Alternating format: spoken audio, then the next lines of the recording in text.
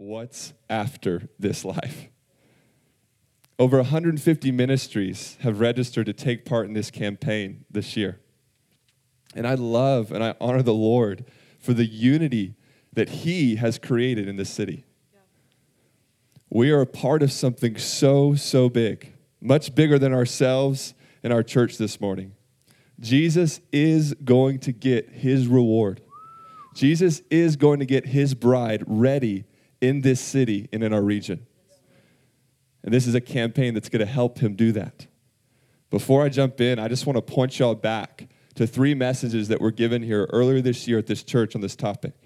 These 3 are great, broad touch points on this most important question that literally all of humanity has been asking themselves for all of time. I encourage you to check out these messages from February 16th, February 23rd, both those given by my dad, Papa G, Pastor Glenn, and April 19th from our own Rachel Dorth. Yes, go back and get some touch points on those. What happens after we die? Again, there's no more important question for humanity. This question will never not be relevant to the human heart and the condition and experience of every person that you see from this day on. This question is the great equalizer. Death in itself is the great equalizer of all of humanity. Think about it. Steve Jobs, the guy who created most of the phones that are in your hands and this computer right here, he's just as much dead as those forgotten slaves in the 1800s in our country who were buried in unmarked graves. Just as much dead. At least his physical body. The Lord is so insistent and hedges us in with so many confrontations of this reality, even daily, if we are watching and listening.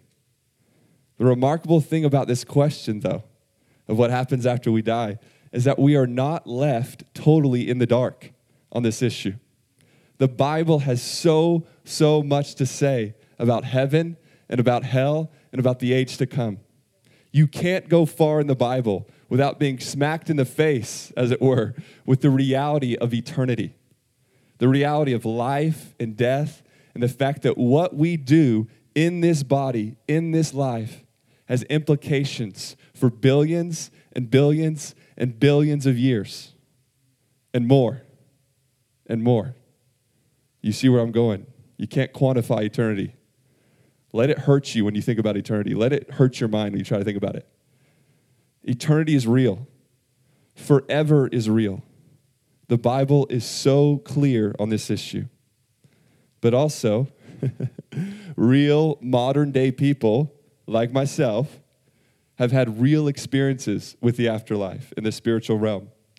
Experiences that back up the biblical record on this reality. And it's a much more common human experience than one would probably think at the first.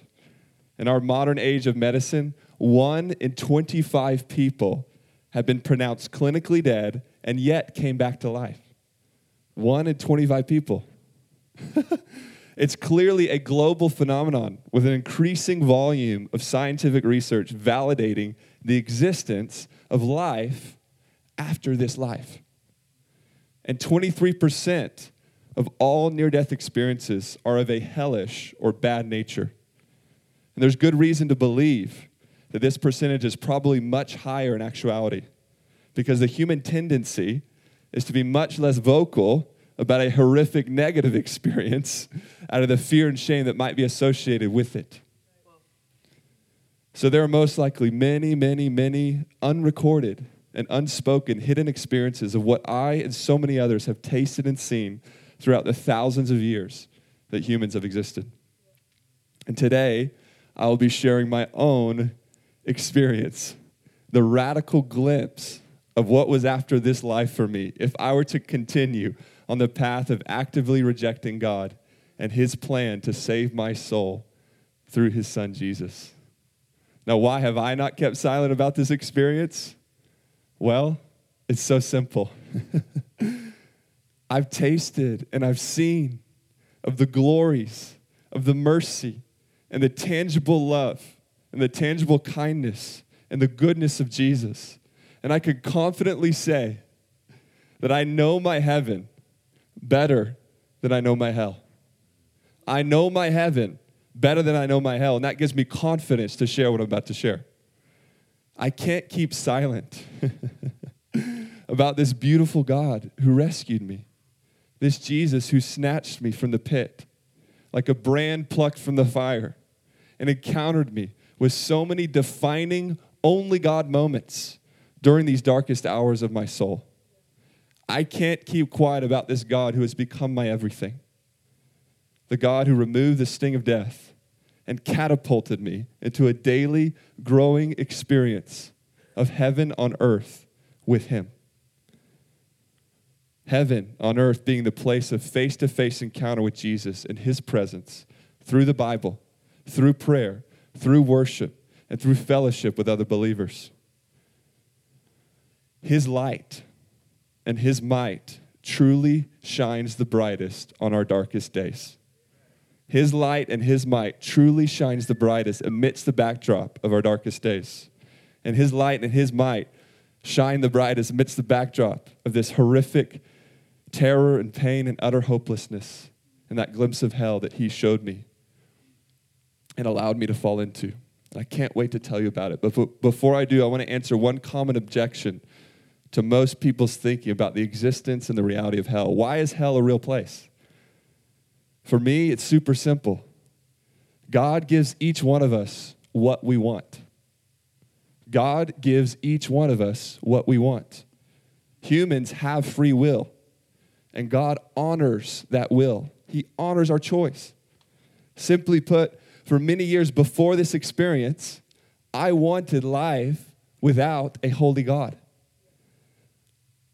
I was shown what life was like without God in the many years leading up to this experience, with fear, striving, addiction, broken relationships, and just general pain and yuck from about my junior year in high school to this moment in 2012. And then ultimately, I was shown what life is like without God by this hellish experience that I'm about to share.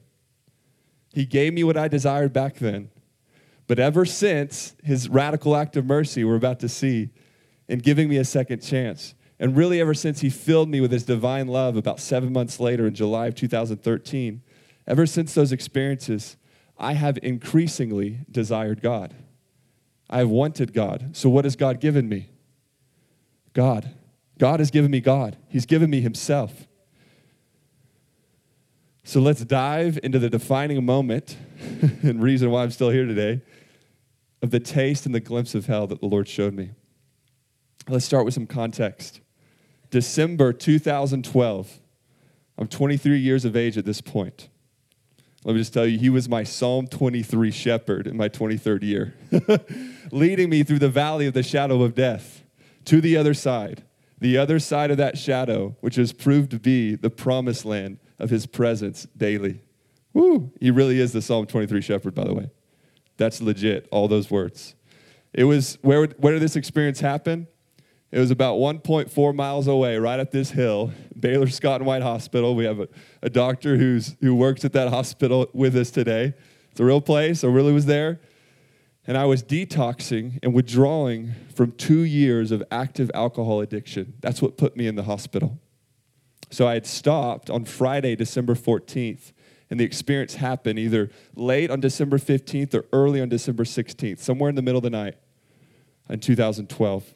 And leading up to this moment, I was averaging, just to give you a scope of the addiction, I was averaging the equivalent of 20 to 30 drinks of alcohol a day just to stop shaking, just to stop the physical withdrawals. So again, December 15th, Saturday night late or early Sunday morning. All I know is it was super dark, and it was the second night that I was there in the hospital. My spiritual condition at this point, complete atheist. I didn't want God. I didn't believe he was real. I saw too much negativity, and I was just full of pride. I had a lot of things going for me that led up to that addiction, and I was so full of myself, so full of pride, that the Lord was faithful, that he humbles the proud. He knocks down the proud. So I was a complete atheist, completely full of myself, so broken. But that wasn't the only part of my spiritual condition. I had spiritual warriors around me like Janice Anderson.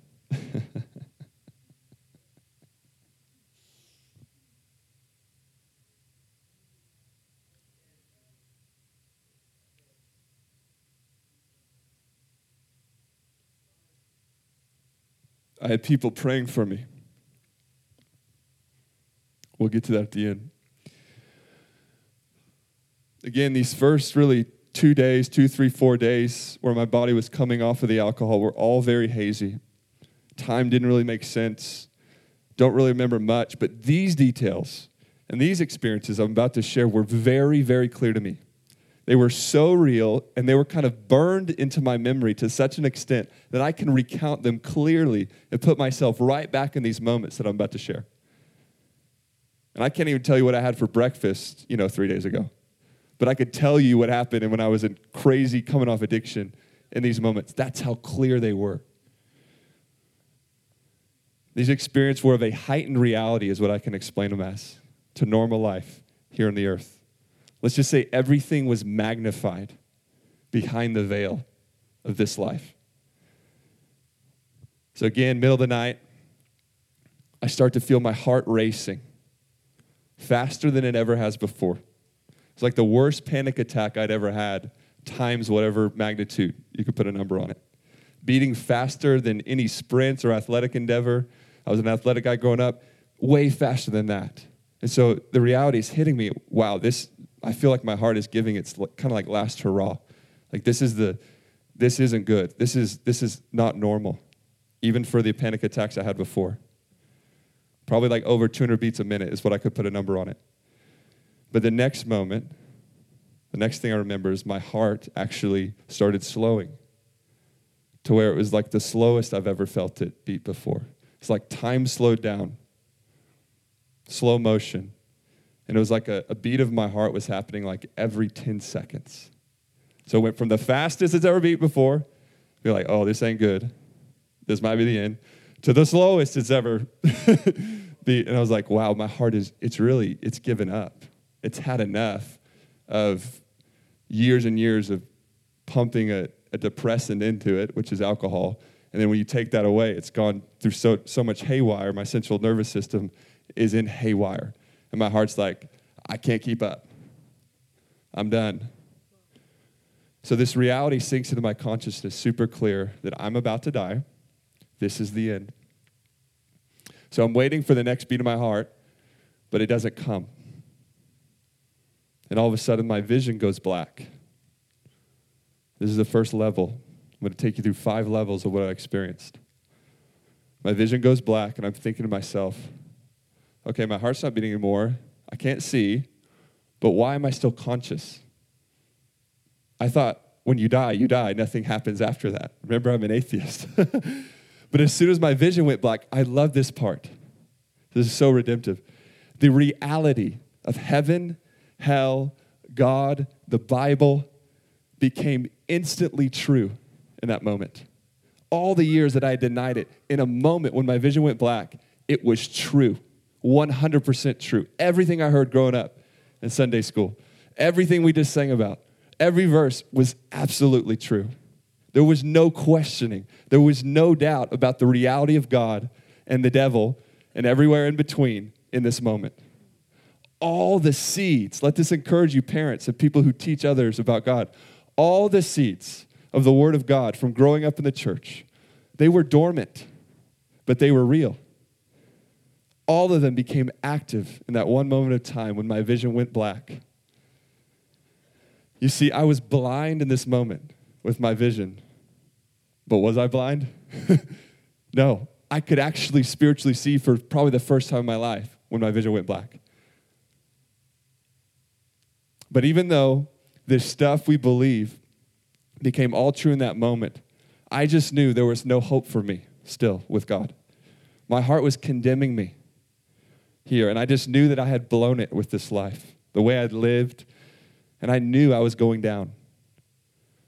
And really based on the way I'd actively rejected Jesus and his followers. Well, I didn't stay in this level of blackness long. All of a sudden, the next thing I remember, my vision goes from black to boom, I'm in another room. Now in my physical body. just as real as I am standing here today and moving about, but even more real. Like I said, it was heightened reality. So I go from the blackness to level 2, which was like, I describe it as like a dingy yellowish panic room. The room was dingy, old, broken down. That had kind of like turned into, pardon the analogy, but like a crack house. There were yellow lights. It was abandoned, yet there were people in there. It was desolate, yet there were people. There were other real people in this room who were desperately searching for something to take or inject or drink to give themselves relief from the pain and fear and general panic that the atmosphere of this room contained. The panic in that room was severe. And I was right there with them, in my body, scrambling, looking in drawers, looking everywhere, trying to find something to ease the torment. These seemed to be real people, like I said. And they were all frantically searching for the thing on earth that they were addicted to or that gave them a relief, but they all came up empty. There was no relief in that second level that I experienced. But it didn't stay there.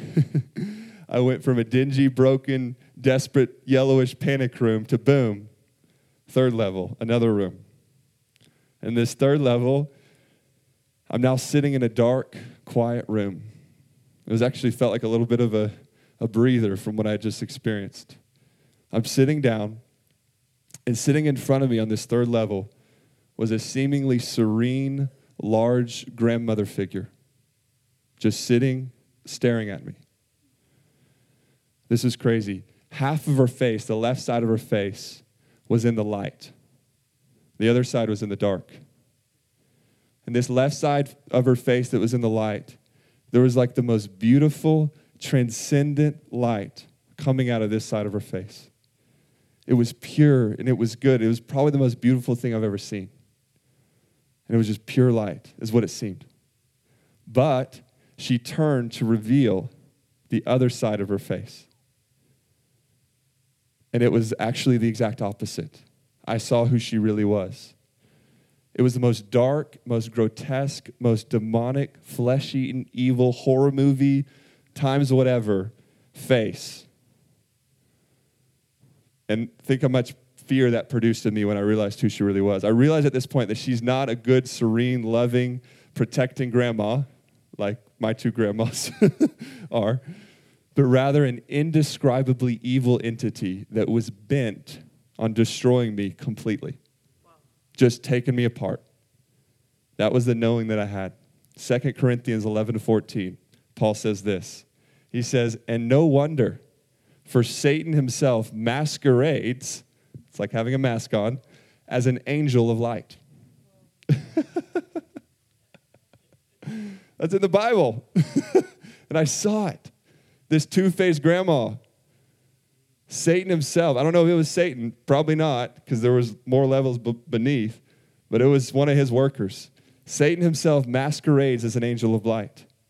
He looks good at first, but then when you really get to know him, it ain't good. It's death, it's fear, it's brokenness, and there's so many things in this life that look so good on the outside. They're so beautiful, and then you actually get to know them. Not the people, but the things. Woo! The end of that is not good. It's this. So at this point, when I realized who she was, that she was evil, I started to notice a number of animals that were manifesting in her and on her. Animals and beasts that she had control of. Animals and beasts that had the intention of destroying me. The ones I remember are these. The first ones were these fluorescent birds that were hopping about her. And the idea was they were waiting to come and do whatever horror movie that the movie Birds showed. If y'all remember that from probably the 60s, 70s. They were fluorescent, beautiful light, yet they were not beautiful with their intentions. The two other animals that I remember was a wolf and a bear coming out of her bosom towards me, again with the intent to kill me or eat me or destroy me. But it wasn't just the demonic animals that she had control over. The scariest part of this third level was actually some entities that I never saw with my eyes, but I only heard with my ears. Remember, I was in this dark room. It's just her with the animals all about her. But there was another room. There was another door that was cracked to the right of her. And there was what seemed to be a legion of demonic children, is what their voices sounded like, who were crying out with shrilling, evil voices. These demonic children were crying out, asking if they could come in and torment me, destroy me, eat me, defile me, do whatever they could to me. Look what Jesus said in Matthew 18, 34 and 35. He says, and his master was angry and delivered him to the torturers or the tormentors until he should pay all that was due to him. And this is what I was due. I was due all this and more. I was due all the things that were coming at me. Jesus says, so my heavenly Father also will do to you if each of you from his heart does not forgive his brother his trespasses. This is an invitation. If you got unforgiveness in your heart, take care of that today. You don't want what's on the other side of that door. It seemed as though I was about to be delivered to these torturers or tormentors every single moment.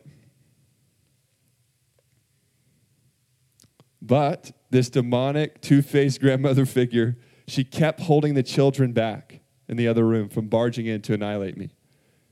I remember what she kept saying to them. They kept asking her. She said, not yet, not yet, not yet. And looking back and praying through this experience this week with fresh eyes, I really see that she actually couldn't touch me. Wow. There was some sort of shield or restraining force that was around me that kept her, the demonic horde of torturers in the other room, and those fluorescent animal figures from coming out of her and having access to me and my body and my soul. And this led me to look up and count how many times the Bible describes God as our shield. I counted 24 times in the Bible. It's describing God as our shield, the shield to his people. And my goodness, he was my shield in this experience. So clearly there was another unseen spiritual legion who were on my side.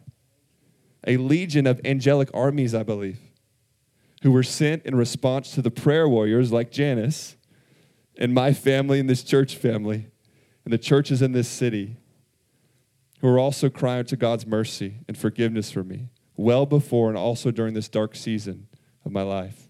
I heard a story from a young woman from a different church, like probably 25, 30 minutes away, who they heard about what was going on, and she just couldn't stop praying for me. She hadn't met me yet. She didn't know why she kept praying for me during this time. She came here to River in the Hills probably years later and heard a snippet of my testimony and put it together. That was that guy that God would not stop letting me pray for. I mean, people who didn't even know me. So clearly he was answering those prayers and putting the angelic shield around me, even in hell. Wow. Think about it, what our prayers could do. So I went from this old grandmother figure level to a fourth level, which actually was a good level. This is a reprieve from the evil. David says in Psalm 139, even if I make my bed in hell, behold, you are there with me. My bed was in hell, and somehow he was there with me through the prayers. So this fourth level, get this, guys. 3 African-American grandmothers were singing gospel music over me. Satan had an evil grandmother who wanted to destroy me in level 3, but God and heaven's armies had a divine response in level 4. I can't wait to go back and look at that moment, how that went in heaven and with people on the earth. I believe someone agreed for something. Maybe it was 3 African-American ladies in this city. They don't know that God showed them my face and they were praying, but they were there. This was a divine response. This fourth level was set in like a 1970s, again, yellowish hospital room. But it wasn't torment. This was a good, warm feeling for the 1970s. I'm just saying what I saw, guys. 3 African-American ladies were by my bedside, singing the most beautiful, hope-filled gospel music over me. And they kept telling me I was going to be all right. You're going to be all right. You're going to be all right. You're going to make it. You're going to make it. Just wait. Just see. You're going to make it. They were consoling me and comforting me and just assuring me I was going to make it through. I firmly believe these were angels who penetrated this dark spiritual realm and came to my aid and gave me the chance to turn and receive the truth and the comfort of heaven in that moment. But I was still terrified and still hopeless in this fourth level. And I was still convinced that I was doomed to darkness and felt so not worthy of acceptance into heaven. So I rejected the reprieve somehow. My heart was still condemning me. So this wildly deceptive, demonic thought and strategy came into my mind in this fourth level to start cursing God and cursing Jesus with every curse word that I knew. Because I thought it would give me some place of authority or further relief or maybe just a drink of water down below.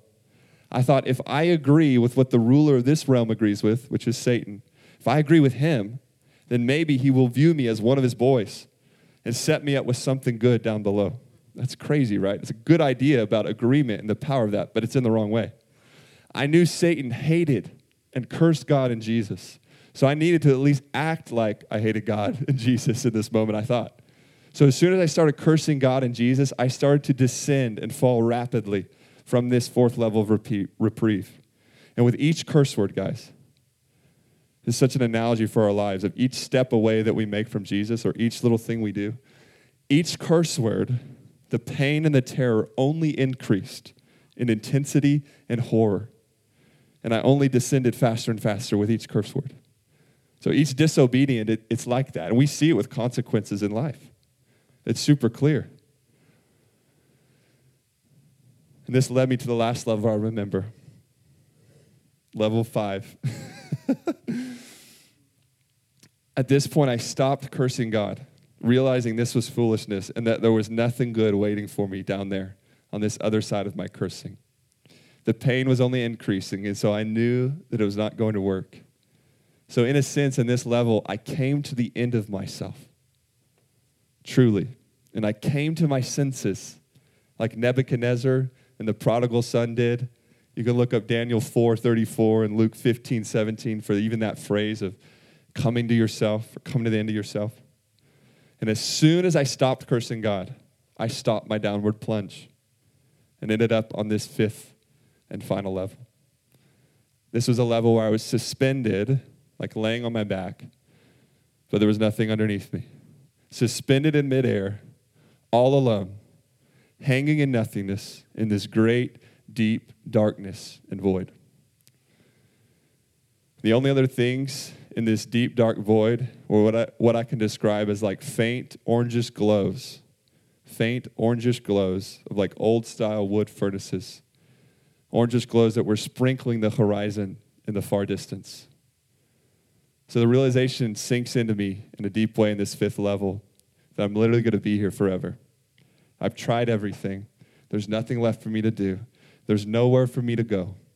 I'm literally going to be stuck in this deep, dark void, utterly alone, forever. But then, as I have completely surrendered all hope and all prospect of finding a way out, when there's no light at the end of the tunnel, utter rock bottom, a simple, single word comes into my mind and into my heart. It was the word yes. Y-E-S.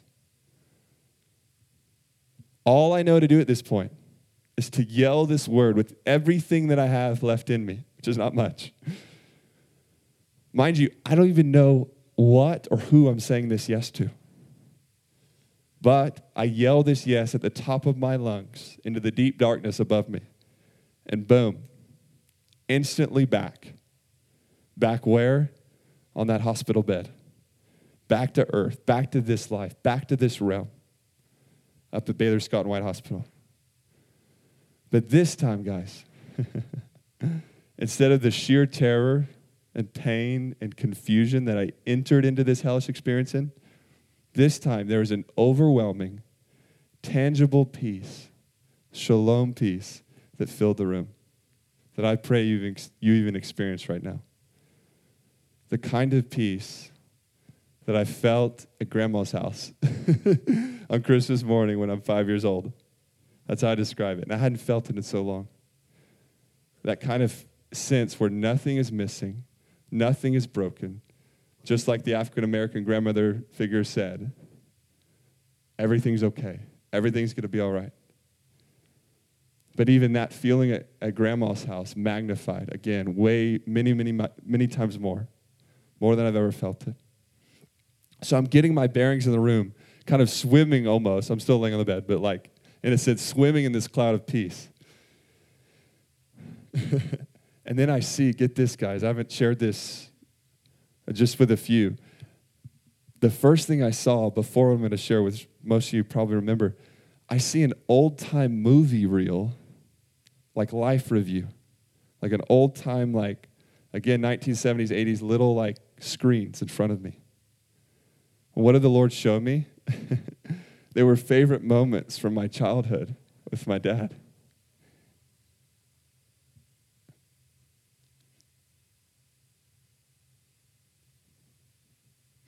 We were playing sports and just having a good time, just playing games, nothing spiritual, just playing together.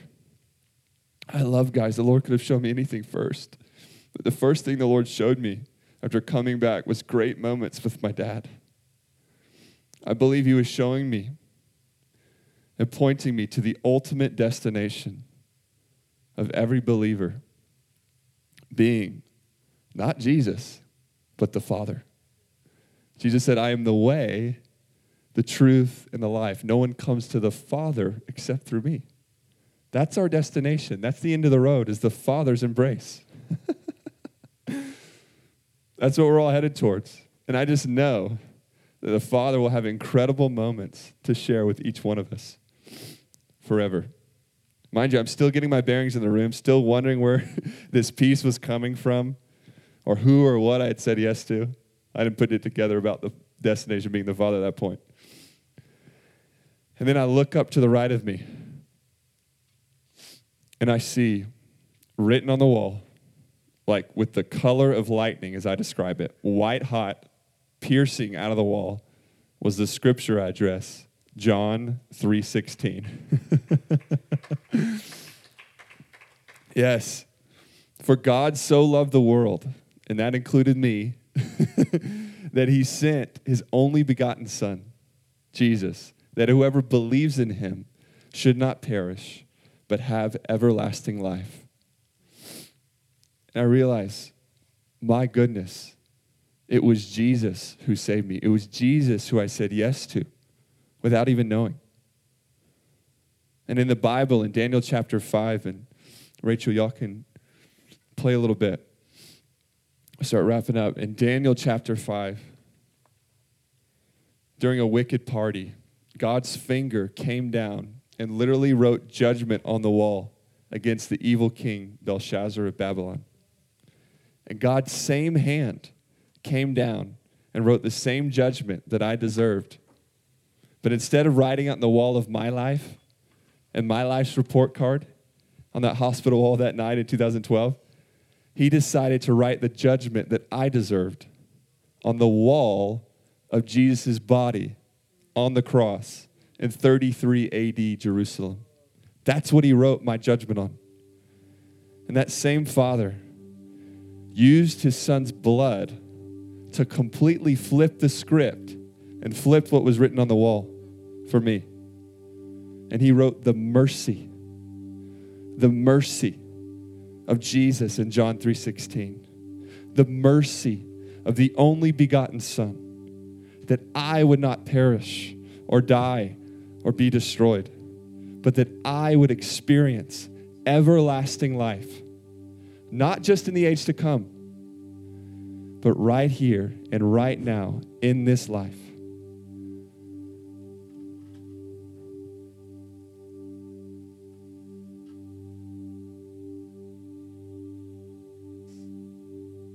Ever since that experience, I wondered, why did God save me? Why did he put that yes in my heart when I least deserved it? And then give me the second chance to say yes to him daily with the rest of my life on the earth. Why?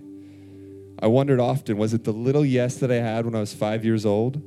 Or was it the faithful, relentless prayers of my family and church family throughout the years of my rebellion? I didn't really know this answer with certainty until a moment at Austin Stone Church in 2015 where I was sharing my story in a little small group setting. And I get to the point in the story where I didn't know why God gave me a second chance. Why did he put this yes in my heart? I said, was it my little yes when I was little, or was it the prayers? All of a sudden, what I believed to be an angel came up. And he said, he confidently, I don't even know how much of the story he heard, but he came up and he confidently told me, he says, it was the prayers. And then he goes on to tell me, guys, one of the most wild stories I've ever heard, like a first-person experience of this story is how he's telling it. He said there were two people who had a suicide pact to jump off of Mount Bunnell in Austin. If you've ever been to Mount Bunnell, it's like a 300-foot fall. Two people had a suicide pact, which means they were going to do it together. Both of them jumped.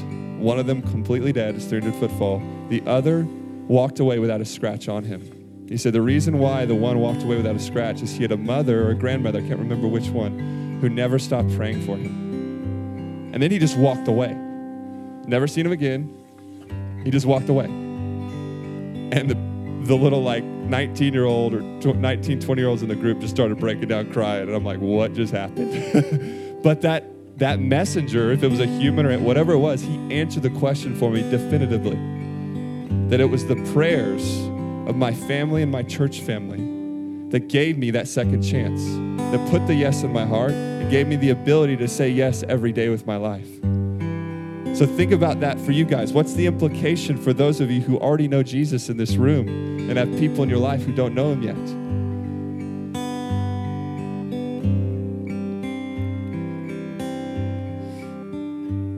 Just want to share two quick prayers that my dad had just to encourage you. You can use these prayers as like bullets or swords in your armor for the people in your life who don't know Jesus yet. My dad had two cornerstone prayers that the Holy Spirit gave him to keep praying during the years and these moments of crisis in my life. These prayers were weapons, and he never stopped yielding them, even when he was weak, until my soul was won and until I found freedom. The first one was, God, use the least severe means possible to get the greatest amount of heart response from Kyle. Use the least severe means possible to get the greatest amount of heart response from my son. Look at what the least severe means were for me. That shows you the condition of my heart, how severe that was. That shows you how jacked up I was, that the Lord had to take me to that level to get the greatest amount of heart response. But he answered the prayer because I'm still here.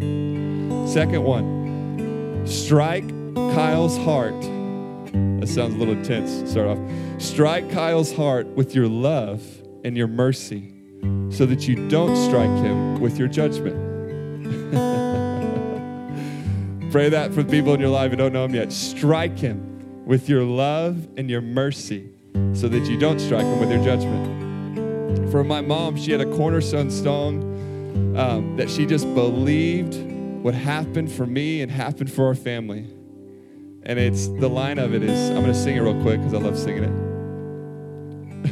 it. He's going to turn it all around. Just wait and see. He's going to make everything beautiful just in time. He's going to turn it all around. Just wait and see. He's gonna make everything beautiful just in time. She held on to that. So these prayers from my parents led to that moment of deliverance. 7 months later, being encountered and filled with the love of God changed everything for me. And I firmly believe it. Take this for you. Run to the bank with this. If we don't let go of our loved ones before the throne of God, he won't let go of them. If we don't let go of our loved ones before the throne of God, he won't let go of them. He's just that tied to his covenant of mercy with his people in his word. It's his will to save all people. And if we hold on and agree for anyone in our lives, and we keep on agreeing, we keep on asking, we keep on seeking, we keep on knocking, if we simply believe, he will answer us and he will save our loved ones, even if it's in their last moment. We just can't give up. We can't give in. We can't stop holding on.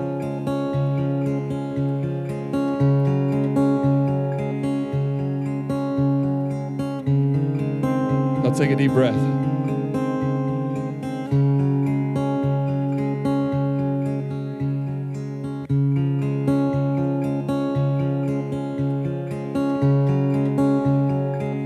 So again, hell is a real place where real people really go for their final destination. But through our relentless appeals to God's mercy for people on that path, hell doesn't have to be the end of their stories. So 3 action steps for this morning. First one, if you're in this room and you're not sure if you've said yes to Jesus from a real place, or you've made that commitment, I want to invite you into that yes. I want everyone to bow your head. This is between you and the Lord. This is a decision between you and the Lord. No one was in that experience with me, in that hospital, in that experience of hell, except the Lord's yes in my heart. And I just yelled yes, and He saved me. So I want to invite you into that yes if you're not sure. You can go ahead and just slip up your hand or make eye contact with me if you want to make that choice today. Just give you a few moments just to ask that question in your own heart. Do I need to say yes today after what I just heard? You just slip up your hand. Make sure I see it.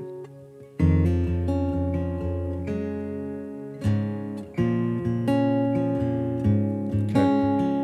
We're all in the family. We're in the family. Well, this one's for you. The second action step's for you. Commit to not giving up on crying out for God's mercy for lost family members. Commit to not stop holding on to them. The second one is a commitment to relentless prayers and appeals to God's mercy. Guys, God loves when we ask for Him to show mercy. God chooses mercy over judgment. It's what He loves to choose. The first characteristic He chose to describe Himself to Moses on Mount Sinai. He could have chosen any word in the whole language to choose to describe Himself to Moses as.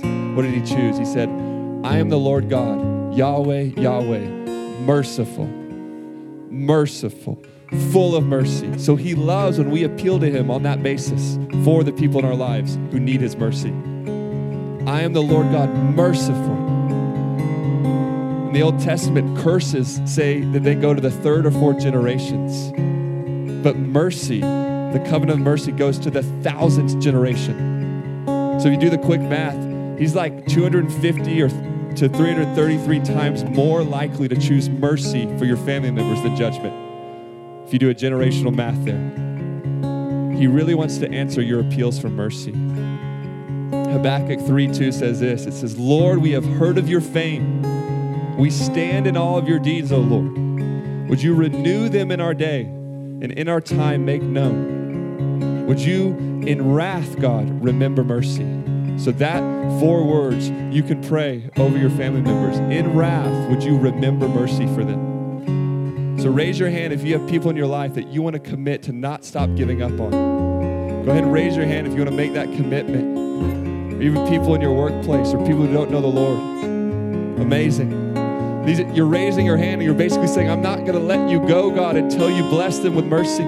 Say, I'm not going to let you go as long as I have breath and they have breath. I'm going to keep holding on. And even after they have breath, I'm going to keep holding on. For as long as you want me to.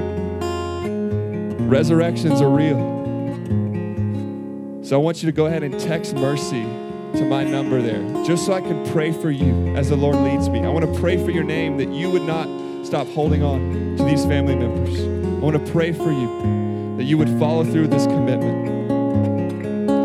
It's 512-538-4099. Just text mercy. I'm not going to message you or I just want to know your name so I can pray and say, God, would you give them the grace to continue to hold on and appeal to you for your mercy. And the third and final action step is super practical. It's to reach out to people with this What's After booklet that's right here on the altar in front of us. There's 23 of them up here, and when we play the worship song, feel free to come up and grab one. I think there's like 60 or 70 little pages in here. It's a quick read. Read it Here's a commitment. Read it and then pray and ask God who to give it to. This little booklet is full of stories just like mine. And then commit to having a conversation, an honest conversation with whoever God puts on your heart to give that to. Just talk to him about it. Let the Lord lead the conversation. You can't miss when you're trying. When you have love and you care, you can't miss. So I just want to invite you just to come up and grab a book during the worship song and then text that same number, 512-538-4099. Just text the word book. So mercy and book, if you want to make that commitment. There's 23 of them, so they might sell out. We're not charging anything. The eternal rewards are far greater than whatever, the $3 it costs each book. Just come and grab them. And I'm going to pray for you. I'm going to pray that God puts the right person on your heart and that there'd be grace to follow through by giving him that and then having that honest conversation with him. All right, worship team. Thank you.